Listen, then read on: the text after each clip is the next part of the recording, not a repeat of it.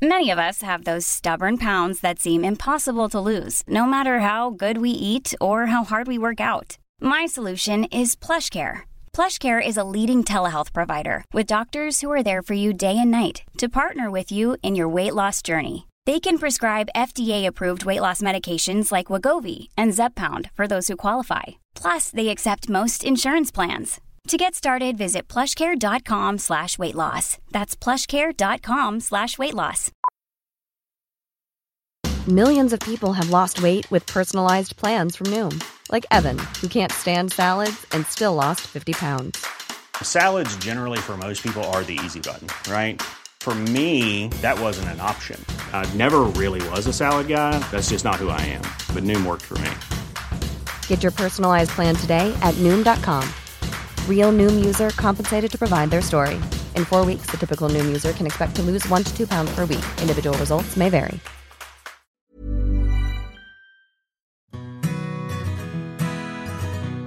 Hello and welcome to The Parenthood. One of the comments I remember most vividly was when I was talking to my mother about how hard the terrible twos were.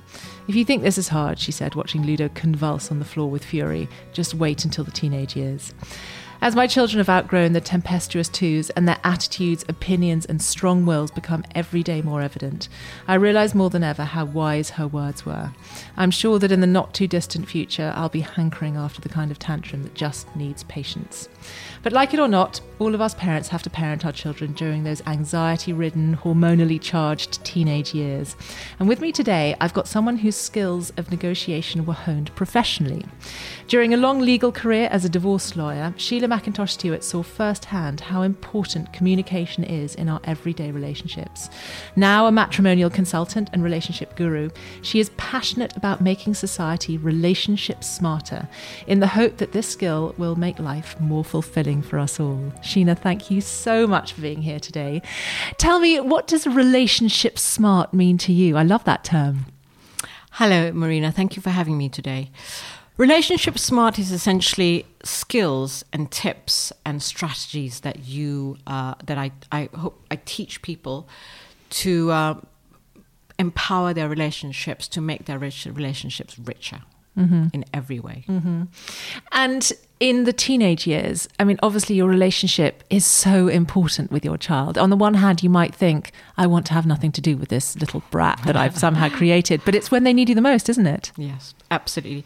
So let me start by saying that I have two children, two girls, Ali and Lizzie, and they are 23 and 19. So I have one who's still a teenager in her late teens.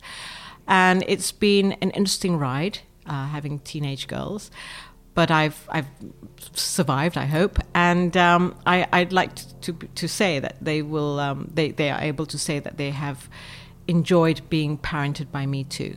And so, yeah, it's been an interesting journey. But let me start first of all by giving you a little bit of insight into teenage minds, because I think it's quite important to understand where they come from, so that as a parent you are able to deal with it in a better way and cope with it better. Because we sort of look at sort of teenage behaviour, and that is sort of the tantrums, the brats, the kind of the brattiness, the moodiness, and the sort of ignoring, and the sort of shouting, and the sort of slam the door, you don't get me, I hate you, that sort of stuff. And the rudeness too. I mean, I already see it with my daughter. She's only 9, but there are some days she's so moody, and I think, God, if this is going to double, then... Yeah. And there are some days where I just think, you know what? I'm not going to be nice to you. If you're not going to be nice to me, I'm not going to be nice to you. That's a natural reaction, isn't it? Because we feel hurt, and we feel, you've had them so nice and cuddly and, so loving until this point, and suddenly they turn, you think, whoa, what's happened?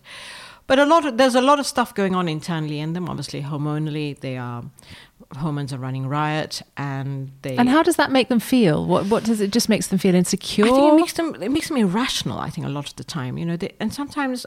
I see this in my own children. They don't know why they're behaving like this. Sometimes they come up to me and say, "Sorry, Mum, I'm sorry I was a bit rude earlier. I don't know what came over me."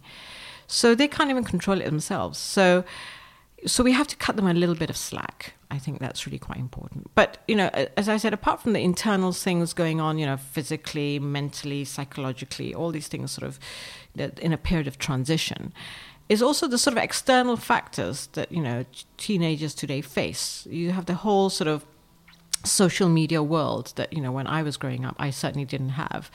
And I think that has had a huge impact on teenage behavior today.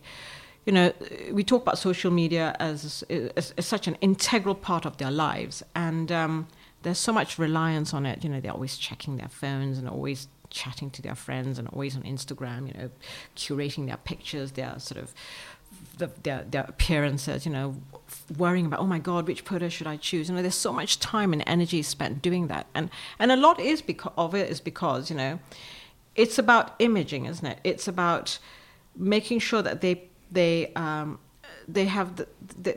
projecting themselves in a good way to the world. And actually, on the one hand, it's a good thing, to put on a good face and a good image. But actually, there are so many undercurrents to this as well, because there is the issues of comparing and harshly judging themselves, and there's the instant like and dislike thing, which can be so destructive, because if you don't get enough likes, you think, oh no, I'm nobody loves me, and all the rest of it. And they're having this when I was at school, it was just when you were around other people. When you're at home, absolutely. then I could slob out and, you know, and suddenly it's 24 hours a day. You're being judged, and the whole world is judging you. Yeah. And it's very interesting. There's the whole thing about, I come across a lot of teenagers, and actually they sort of go on to have it in later life, imposter syndrome. So imposter syndrome, I think, very much comes from the fact that, you curate this image of yourself to the whole world, this image of perfection. But actually, yourself, you're not perfect. So it's not a reflection of their sort of, social media status. And slowly this erodes their self-confidence and their whole sort of self-esteem thing. So it's not brilliant. But the other thing I think that teenagers have, today, which we didn't have, is this whole social media technology thing has made them very hyper connected to one another, and this instant messaging, where they expect instant answers, and if you don't respond to them instantly, they feel they're not loved, or they want answers straight away. And I think that's good in one sense, but in another sense, they've become quite spoilt. So they're in this space where they expect everything to be done for them, or happening to them. And life doesn't happen like that, Sometimes you just have to wait. Do you think also social media is affecting their ability to communicate? Because very much so. They're basically communicating via a screen, so they're not learning to read facial cues and expressions and body language. And, when we were growing up, it was that face-to-face interaction. And I worry that, I think communication, on the level that we do as humans, is the one thing that marks us out between us and other species. Totally. And if we're losing that ability, that's going to have pretty serious consequences. Totally. And I think you're absolutely spot on, because one of the things, I also talk to a lot of young people about dating. So a lot of young people say to me, oh, I don't know how to go out and talk to a girl, or, how do I start a conversation? Because they've never really had to do it. Everything's been done on the phone.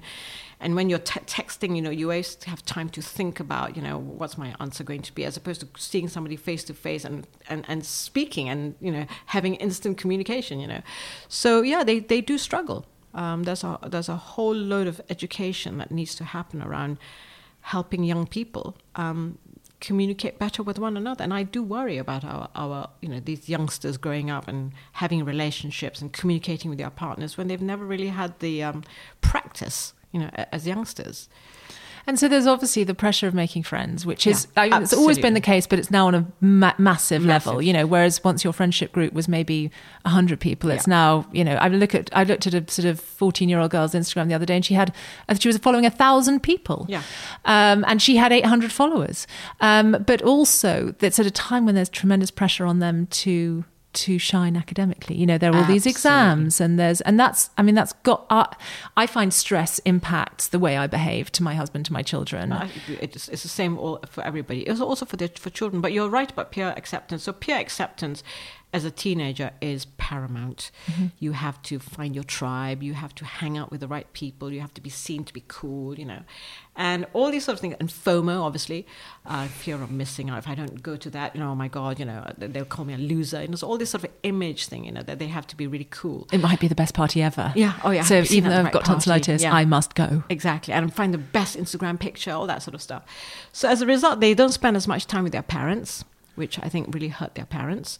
who think, oh my God, why are they so grumpy with me? And they don't even spend enough time with me, So you can see how slowly they're pulling apart at the seams in terms of the relationship that they had before and transitioning into teenagehood. But the other thing I think is very important that parents realize as well, sometimes parents forget, I certainly sometimes used to forget, is actually your kid wants you to think well of them. They want you to be proud of them. They want you to, just think that they're good eggs, that you trust them and that you. But you say you forgot that. It's quite easy to forget. It is very when your easy. child is sort of really dismissive and won't even look up when you walk into the room and give them a kiss, good morning. You sort of think, well, and that moment you forget, But actually, the bigger picture is they want their parents to be proud of them. But they, at this time of transitioning, they just think, actually, Mom and Dad, I know you love me unconditionally. You're always going to be here. My friends are more important to me right now. So I think you just need to accept that's just the way they are. And don't begrudge them and don't get cross and just say, okay, that's just a phase they're going through. It's so hard, though, It's isn't so it? hard. Because the only way we as parents have got through the 10 years, first 10 years of their life is because we love them. I mean, if anyone else in the world treated us the way that a toddler treated their parent, you basically have to work 24 hours a day, 7 days a week, never get a day off, never get thanked, never get appreciated. You get screamed at, you do it. I mean, can you imagine if a boss treated you in that way? I know. And so it's the unconditional love is the only way we do it. And then suddenly, it's not like a puppy that will always love you until they die. Yes. They then leave you and they love someone else. Oh, that's so hard. What a rum deal, right? But we do it because we are parents and we love our kids and we would do anything for them. They are, and we are here. Our journey through life is, as parents, it's also to prepare them for adulthood. And we just have to just roll with the punches, and just say, okay, there are days when it's really bad, but there are more good days than bad days. And when it's good, it can be really lovely, So, and like you said, I think that's really important, that just because they are awful to you doesn't mean that they don't love you or respect you or need you. Yeah, it's they just absolutely do. that. And I see that too. I sometimes see things come out of my mouth that I don't feel. I sometimes make people feel a certain way that I don't intend to. Yeah. And they're going through this sort of hormonal change 100-fold more intensely than we are. Yeah. And they're ill-equipped to deal with it because they're young. They're only teenagers. Absolutely. But a lot of the things that we say to our kids in sort of anger and haste is because we feel hurt. We're only human. We want to be loved and we want to be appreciated. You would love your kid occasionally to come around and says, Mum, you're amazing. Thank you for all you do. I never said that to my mum. I feel really guilty now. But yeah, exactly. I think sometimes we need to just cast our mind back to when we were teenagers and we were just as, I don't remember being as sort of moody as some of my children, but we never do, they do. My parents never allowed me to be that, But I think I sometimes say to my kids, kids, I know that's my role as a mum is to support you, nurture you, love you, encourage you, do all those sort of things. But occasionally it's nice to be thanked, to say, Mummy, thank you. I really appreciate all you do. It's just something as simple as that. So kids, if you're listening out there, just put your arms around your mum and dad and say, look, thank you for all you do. That's enough. That goes a long way. I'm Sandra, and I'm just the professional your small business was looking for. But you didn't hire me because you didn't use LinkedIn Jobs. LinkedIn has professionals you can't find anywhere else, including those who aren't actively looking for a new job, but might be open to the perfect role, like me. In a given month, over 70% of LinkedIn users don't visit other leading job sites. So if you're not looking on LinkedIn, you'll miss out on great candidates like Sandra. Start hiring professionals like a professional. Post your free job on linkedin.com/people today. Planning for your next trip? Elevate your travel style with Quince. Quince has all the jet-setting essentials you'll want for your next getaway, like European linen, premium luggage options, buttery soft Italian leather bags, and so much more. And is all priced at 50 to 80% less than similar brands. Plus, Quince only works with factories that use safe and ethical manufacturing practices. Pack your bags with high-quality essentials you'll be wearing for vacations to come with Quince. Go to quince.com/pack for free shipping and 365-day returns. I think I was reading this book recently with my children called Big Ideas for Curious Minds. Yes. It's an introduction to curiosity. And actually the chapter we were reading last night is why thanking people is really important. And they explained it very well to the children. And they just basically said, us parents, we might not seem it to you, but we are actually very insecure. And if you don't thank us, we think that you don't appreciate us, or that we're being a bad parent, or that we're not doing the right thing by you. Yeah. And you don't feel that it's important, but actually it really, really is. And I think, my children are only 8 and 9, but they totally got it. Whether or not they'll continue to thank me is but I do think, persuading someone of something is not just like you have one conversation and suddenly the light bulb clicks on and they're going to thank you for the rest of their lives. Yeah. It's lots of little conversations chipping away and understanding that. Totally. But you're right. You have to teach your children how to feel empathy, how to learn to be kind. And as you say, P's and Q's is so important, not just with your family, but with anybody you come across, But I think a lot of it is also role modeling. So, I try really hard. I don't always succeed, but I try really hard to, make sure that my kids, see me, being a good parent, being responsible, being kind, being considerate, having empathy, and you are their biggest role model. So they are watching and learning all the time. So if you can role model these things, they will pick it up, and teaching them the good communication skills, because so much of our life is about interaction with people, and not just with family, but friends and work, workmates and bosses and, But even the little people. Yeah, exactly. Even someone who might be delivering the food in a restaurant or the shopkeeper at the corner shop. Everybody, and having kindness goes such a long way.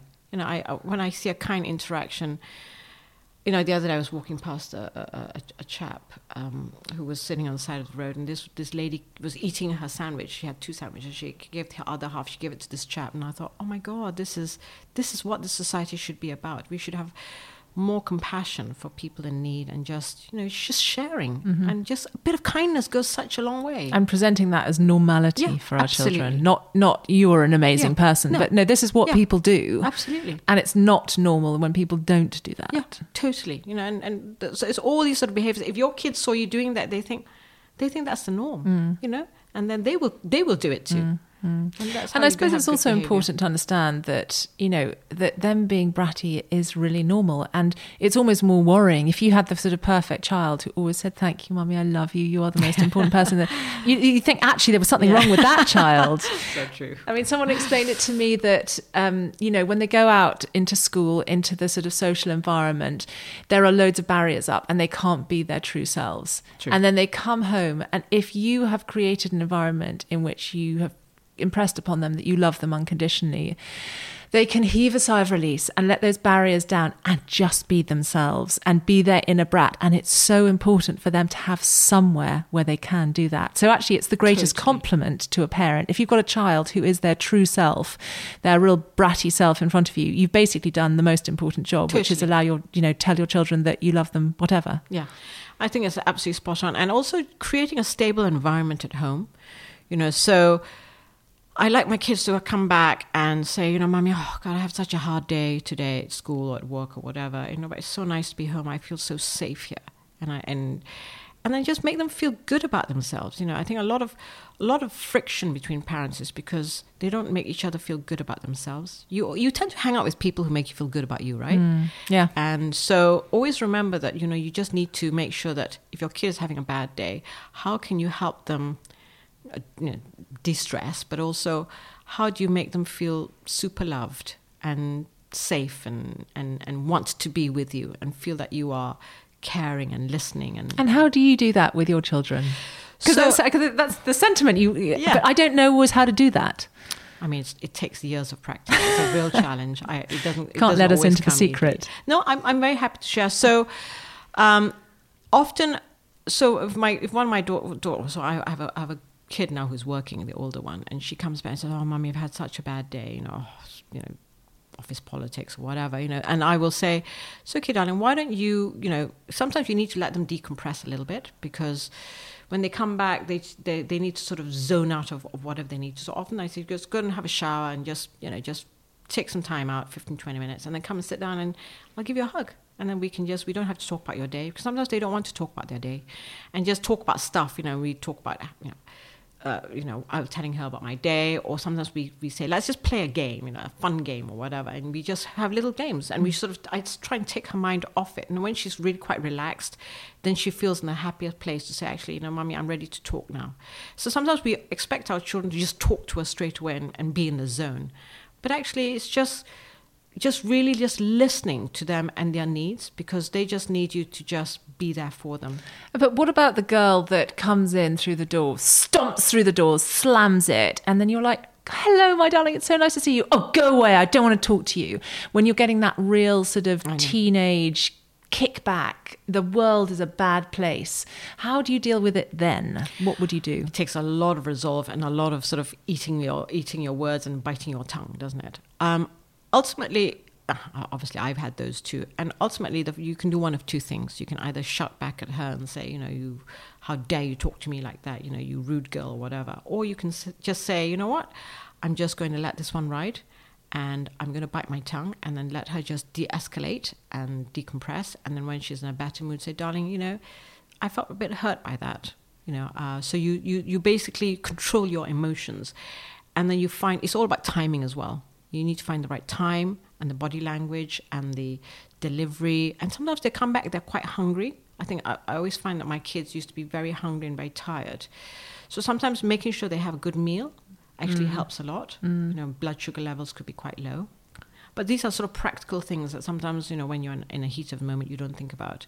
But you ultimately, you can only control your emotions.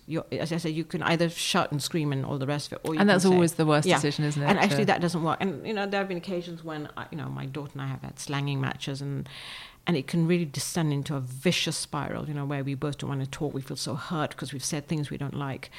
But and I've just learned in later life that actually I used to say, darling, this is going nowhere. It's no point us having a fight about this. Why don't we just park this for now, and we'll revisit this, in a couple of hours when we are both feeling less angry and less stressful. And actually, that really works. And you say, look, I know you feel the way you feel, but I also feel the way I feel, and ultimately I'm your parent, and I worry about you, and I don't want you to be hurt or whatever it is that you're dealing with. But just be sure that you know that you understand and you listen. And presumably you empathise too, and you can say, yeah. You know what, I get it. I've had those days too. Yeah. And I feel just like, why don't you go upstairs, have a bath? Yes. I'll bring you Absolutely. a hot chocolate and you can have it in the bath. And then when you feel a bit better, let's come talk come and we'll have a hug. Yeah, exactly. Have a hug. You don't even need to talk for a while. You can just have a hug. And then... Because you don't want to be smothered. When I have those moods, I don't want someone to go, oh, come on and hug. If you're not ready for a hug, the last thing you want is someone to hug you. That's true. And if you get someone going, I get it. I sometimes just feel really angry at the world. You go and be on your own. I'll bring you hot chocolate. Yeah. You don't need to drink it. Yeah. But you do need to talk either. Yeah. We'll just let you just decompress. Sometimes it's just letting them just have the space to just be and just, unwind. But sometimes as parents, we go, we want an answer straight away, sort of thing. And they're going, enough, this is all just too much, you know what I mean? Because there is also the idea that the more you don't want to encourage this behaviour. Yeah. You want to understand it, you want to empathise with it, but you don't want them to sort of think it's okay to treat you like that, Absolutely. to talk to you like that. And I do see it. I remember growing up, there were some children that I remember noticing they were so awful to their parents. Yeah, I remember one family in particular, and I've got two sisters, and we always say, oh God, yes, that family, they're just dreadful to the parents. And I the parents let them get away with it. Get away with it. But, but there's that balance, isn't it? You just said that it's important not to sort of shout back at them and say, actually, this behaviour is unacceptable, go to your room, when they're just having that sort of hormonal day. But so at one time, empathise with them, but also make them realise in the longer term that respect and politeness is really important. Yeah. Whether it's your parents, your teacher, or your friend. So one of the big things that I've certainly found in my relationship with my children is that actually respect is really important, but you need to set clear boundaries and you need to set clear expectations. So often, a lot of it is tied up with your core values. So, for example, I won't tolerate bad behavior or impoliteness or whatever. So you in calm moments, you say, darling, there are certain things, certain standards of behavior that I will expect from you. And I'm still the parent, and I need you to, I need you to respect that. So you set very clear boundaries of what's acceptable and not acceptable, and show them the consequences of what if they overstep the mark. And if they know what those boundaries are and expectations, and what will happen if they stepped over the mark, then actually they will think twice before they actually stepped over those boundaries. So, but you need to, as you say, it's communication and setting very clearly what you find acceptable. So my daughters and I are very good friends, but never in my time with them have they ever crossed the line, because they know actually that's mum, and this is where we are, and we are friends, but we're not buddies.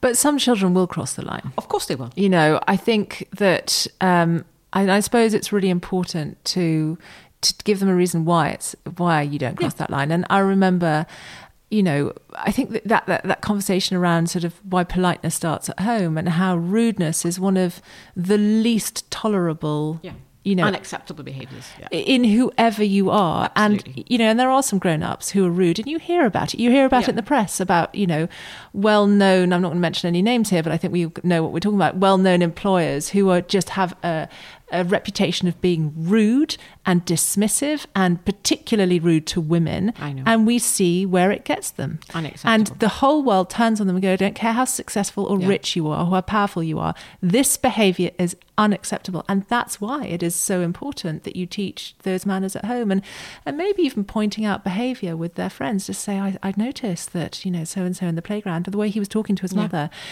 that makes me think, what a nasty child. Yeah. And that he must be very, very unhappy, and maybe explaining to them in that way. So it's sort of slightly, it's not you and your behaviour, it's, we looked at that behaviour, I don't think that's right. But then also take another behaviour. I saw that person in the playground, and I know she really wanted to go on the play date, and her mother said she couldn't. And actually she took it on board, and she respected. And I looked at her and I thought, what a grown-up girl. Yeah.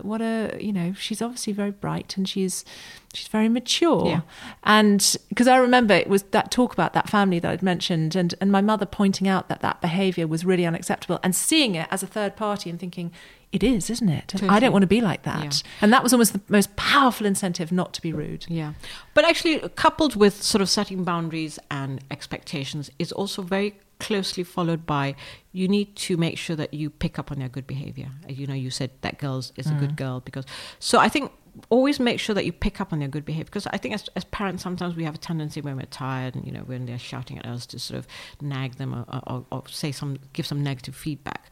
But when they're doing well, and you say, look, I'm praising them and saying, I'm really proud of you for even the little things that you do, and being their cheerleader, and just noticing that they are behaving well, and say, well done you for doing such and so, well done you for eating all your vegetables. They like being praised, they like to be liked. So it's but very also important. encouraging other people to praise them. I remember so well my mother, we'd been to a party, the three of us, and a friend of hers had been to the party, and about a few days later she said, my friend called me and just told me how polite you were to her and her daughter, and she said to me, that has made me more proud of pretty much anything you've done. And this was now 25 years ago that this happened. And it's one of those kind of beacon moments of my childhood. I really remembered that. Yeah.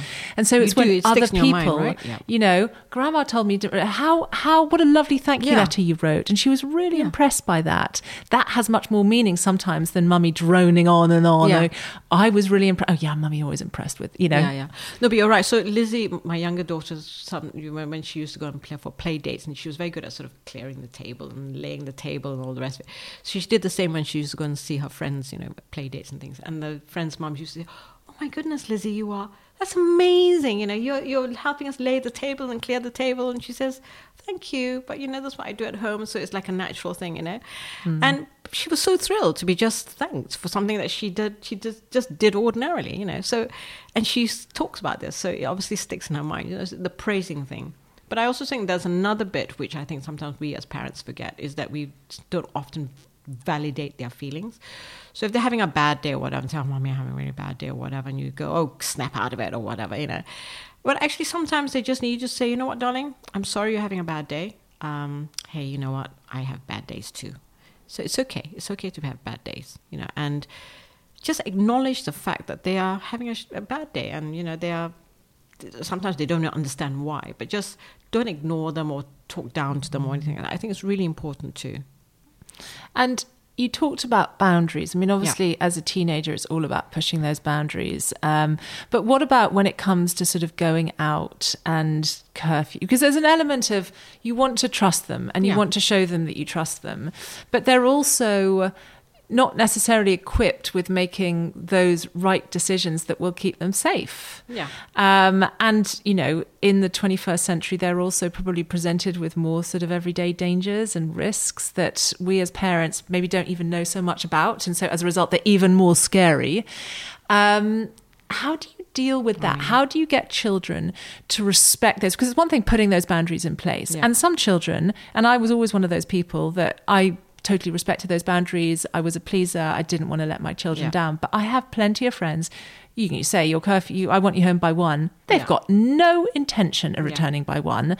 And there's once they've left, there's nothing that the parents can do about it. Is there anything you can do to make them respect those boundaries? I mean, that's a very, very good question. And there is no easy answer. All I can say is 2 things. Firstly, you need to build up trust, and trust building takes time.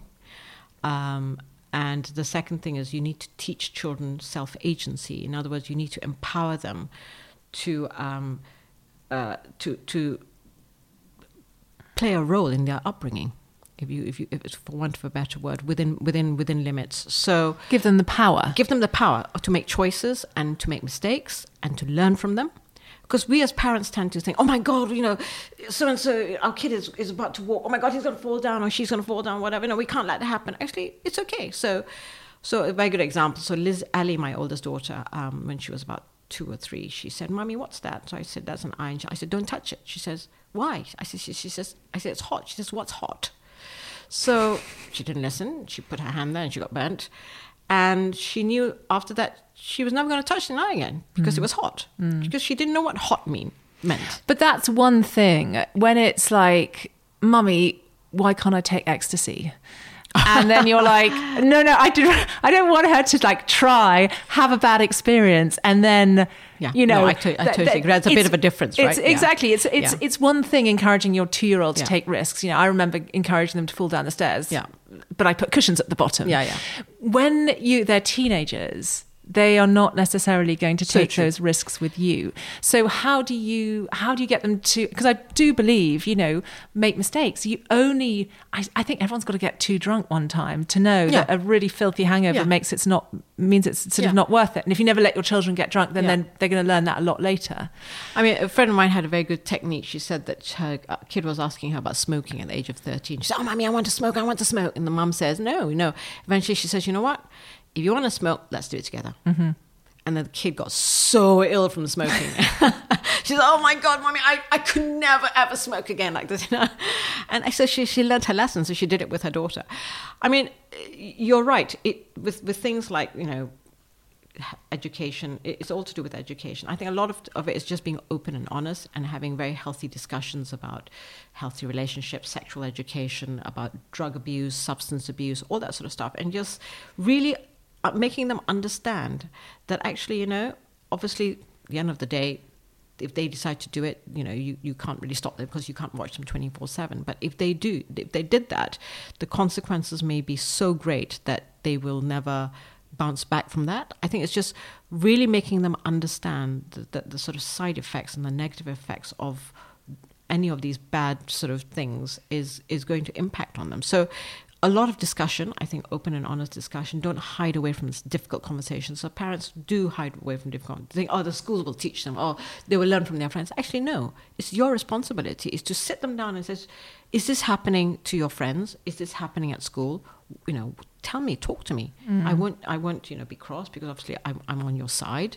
I won't judge you. I don't judge you, but you know, please know that you know it's really a very bad idea. I think that's that. But also, teaching them, empowering them to take a role in their upbringing is really important. So often parents say, I will make the decisions all for you. But sometimes for the smaller decisions, you need to say, look, I need you to just, there are a couple of choices here. What would you like? Then you need to listen to why they make those choices because you need to see how they're thinking and you need to sort of see how they're engaging.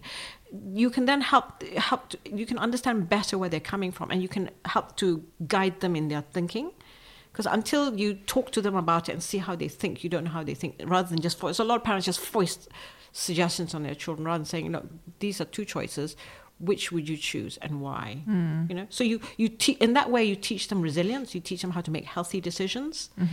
It's all those things that, you know, as parents we don't. It's not a natural. Nobody's taught us how to be a parent, and I only learned about this through a lot of trial and error. That actually a lot of time I trust my children because I've taught them the good values of, you know, making their own decisions, the right decisions, good decisions. Sometimes not always right, but you know, luckily it didn't really matter. But when they make mistakes, they think, actually, I shouldn't do that again. That was a silly mistake. You know, whether it's choosing the wrong boyfriend or whatever, you know. So it's just really just trusting them because you've taught them well.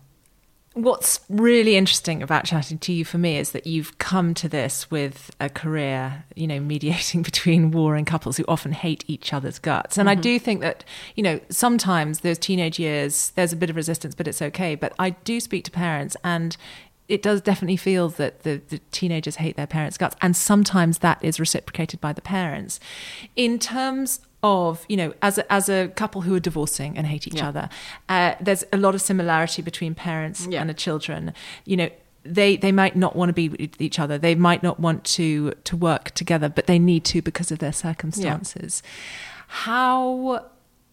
What tips would you give in terms of trying to resolve issues when kind of all communication has broken down and all respect has broken down? How do you get that back? Where do you start from if you feel that it's impossible to communicate with your ex-husband or with your teenager? Are there any strategies that you found that were useful in the sort of marriage breakdown sort of genre that might be able to be transferable to sort of parents and teenagers? You're absolutely spot on. When a relationship is broken down, it's sometimes very hard to salvage it. And I come back to this at the end of the day. You can't expect the other person to jump to your tune or, you know, behave in the way you want them to behave, particularly when a relationship is broken down. All you can do is control your emotions and your reactions. So it has to start with you.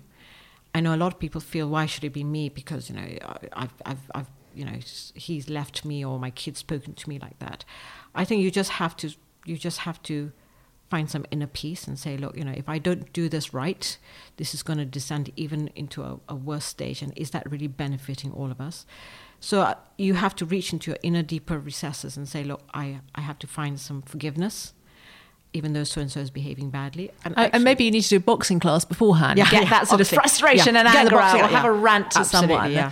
But in terms of dealing with it, you just have to rationalize it and say, look, I've got to be the bigger person. I've got to find some forgiveness. And actually, it really sometimes does work, because it's very hard to argue or rant against someone who's actually quite reasonable and quite kind. You know, so if, say, you know, I see, and I've done this myself, so if I'm shouting at my husband or whatever, and he's just looking at me and he's not shouting back, and he's just looking at me, and sometimes he says, you know, Sheila, I know you're going through a hard day, and, you know, I know you feel frustrated, but, you know that I love you and that I support you on your journey, and, you know, and you know, I'm here for you.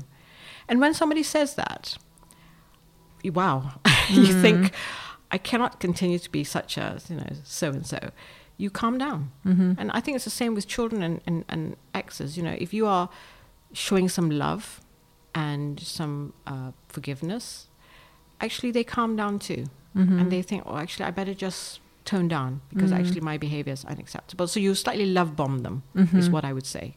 Hard as it is, you're right, it's very tough when you are feeling angry, unhappy, you feel that it's so unjust and the whole thing, you know. But you just got to take yourself out of this and say, look, how do I make this better? Only I can do it, because I can't expect them to do it. Exactly. And I suppose if you want that relationship to be improved, then you've got to lead, rather than thinking, well, I shouldn't have to do this. Yeah.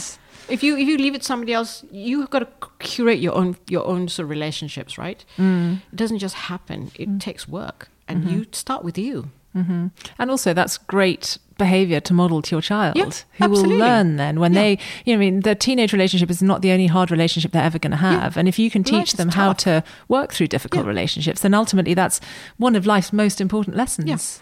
I mean, I'm not saying, you know, obviously be totally, you know, let people walk all over you like that. Obviously have certain boundaries, but always start by saying, look, let's start with this strategy, love in action strategy, where I'm going to love bomb them. Yeah. And see how far that gets me. Sometimes, more often than not, it works. Sometimes it doesn't. Then you have to find another strategy. Yeah.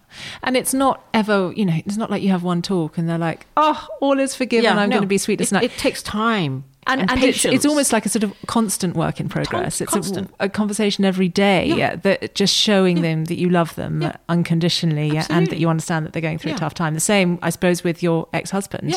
It's not just once, oh, brilliant, it's all resolved now. Yeah, no. It's an ongoing thing. But it's also practice. The more you do with your kid, with your ex, the more you develop a pattern of good behavior and habit.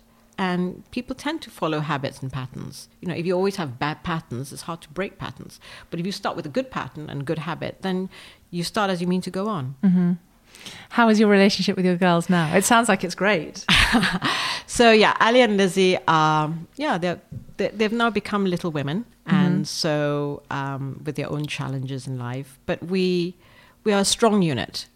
We have a lot of fun together. I enjoy their company immensely, and I think they enjoy my company. And I think ultimately it's about we all make each other feel good in each other's company. And when you look back on their sort of teenage years, I mean, obviously your youngest is just coming out of those now. Would you say that there were years that were the hardest? I mean, obviously it probably changes between the two of them, because we realize that you can't really categorize children. They are all individuals, and every one of them will experience things in different ways. But if you were to look back, would you say that there are, certain ones that were the hardest? I was quite fortunate because actually maybe it's through my parenting and, all the things we talked about, I sort of practiced quite sort of heavily. So they were good kids. They weren't difficult kids. They had the odd sort of rant and sort of moods throwing things around. But on the whole, they were very respectful, and they were just, very good kids. So I probably got lucky. Mm-hmm. And if you find that things are really difficult with your teenager and you just simply don't feel like you're making any headway, maybe your husband or your partner, and you're finding it difficult to agree on how to go forward in terms of dealing with your difficult teenager, and you might be finding that is impacting then your relationship. If you're sort of desperate and you feel that you can't resolve these issues yourself, is there anyone you can go to as either a mother or a couple or as a sort of parent and children that might be able to help? Or do you think that kind of therapy just doesn't work because they're just too resistant in that situation? I mean, every case is different, but I would say I've talked to quite a number of parents, obviously through the work I do, who have got difficult issues with their parents, and especially so when they're going through a divorce and their kids are, being very tricky as well. Because that's often the time when the relationship, difficult time, especially for teenage years.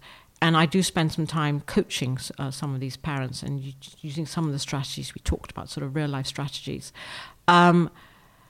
Ultimately, it's about breaking things down into sort of simpler chunks. For example, so one of the big problems with a lot of parents is tidying the room. Mm-hmm. Okay, so the parents are screaming at the children because their room is such a tip, whatever. So often I say, so it's something as simple as that. Okay, you're just not making any headway. Often I say, look, actually, shouting at them is just bouncing off them. It has no impact. So why don't you do something more proactive? Why don't you go around the room with them and say, okay, today let's just, you and I, let's go to the room, let's not have angry words, and let's just go around the room and just pick stuff up and then put them in their place, and then we can work through this. So you go around, especially with boys, you say, right, he picks up a nice, is that clean or dirty? You say, oh, this is dirty, right? That goes into the wash basket. That's clean. Okay, let's fold it up and put it away. So you slowly show them that actually it's not as difficult as it is. It's not such a big mountain. And if he did it sort of every day, he would get on top of it. And you basically just teach them these skills, because sometimes it seems so obvious to you, doesn't it? Just pick up your clothes off the floor, pick up your towel. But sometimes they just don't, it doesn't factor in their brain. But sometimes you have to be messy and disorganized to realize why it's important to be tidy and organized. There's also that, yeah. And so is there not an element of just thinking, okay, it's not the end of the world if their room is messy. Absolutely. I'll just let it go. That's also, and yes. if he can't find his homework or his football boots or the whatever it is that's really important to him, then he'll realize why having a tidy room and that's the only thing. Or if he forgets his school book and his teacher scolds him, then he's got to face the consequences, right? So, or he doesn't do his homework, So there are many strategies you can adopt, and if one doesn't work, you can try another strategy. But you're right, just sometimes you just got to let it go a little bit. You can't be a perfectionist parent. So many parents I know just want everything to be just so. And sometimes I say, look, imperfection is good. Nobody's perfect. Imperfection is our perfection. Is my perfection. So just let it go. It doesn't matter. Just focus on what's really important. Just make sure that he or she is happy and stable and mentally well adjusted, and just being a teenager. They will. And I guess also thinking it could be worse. I mean, so true. What you want is a child that doesn't tidy their room. It's not the end of the world. At least they're not refusing to go to school. Exactly. Or they're doing well at school. Whatever. I think you just got to pick your battles. Doesn't mean you can't fight all your battles. Well, Sheila, it's been great talking to you. Thank you. If you want to hear a bit more about what Sheila does, you can look online. Your website is SheilaMcIntoshStewart.com. and it's SHEELA, McIntoshStewart.com. I'll link it in the show notes.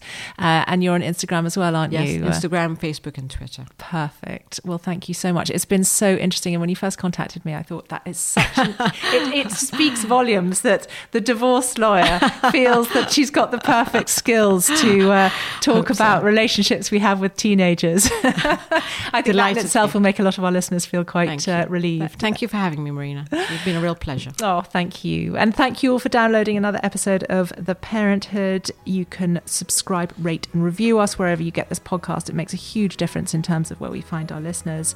You can also follow me on Instagram. I'm at marina.fogel. But in the meantime, from Sheila and me, thanks for listening. Goodbye.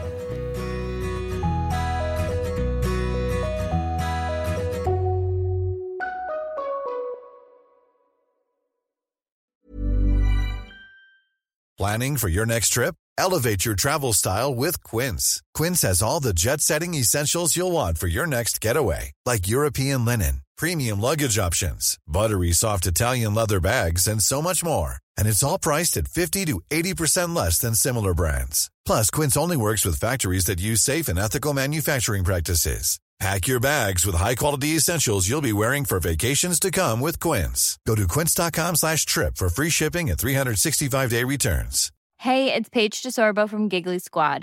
High quality fashion without the price tag. Say hello to Quince. I'm snagging high-end essentials like cozy cashmere sweaters, sleek leather jackets, fine jewelry, and so much more. With Quince being 50 to 80% less than similar brands. And they partner with factories that prioritize safe, ethical, and responsible manufacturing. I love that. Luxury quality within reach. Go to quince.com/style to get free shipping and 365-day returns on your next order. Quince.com/style.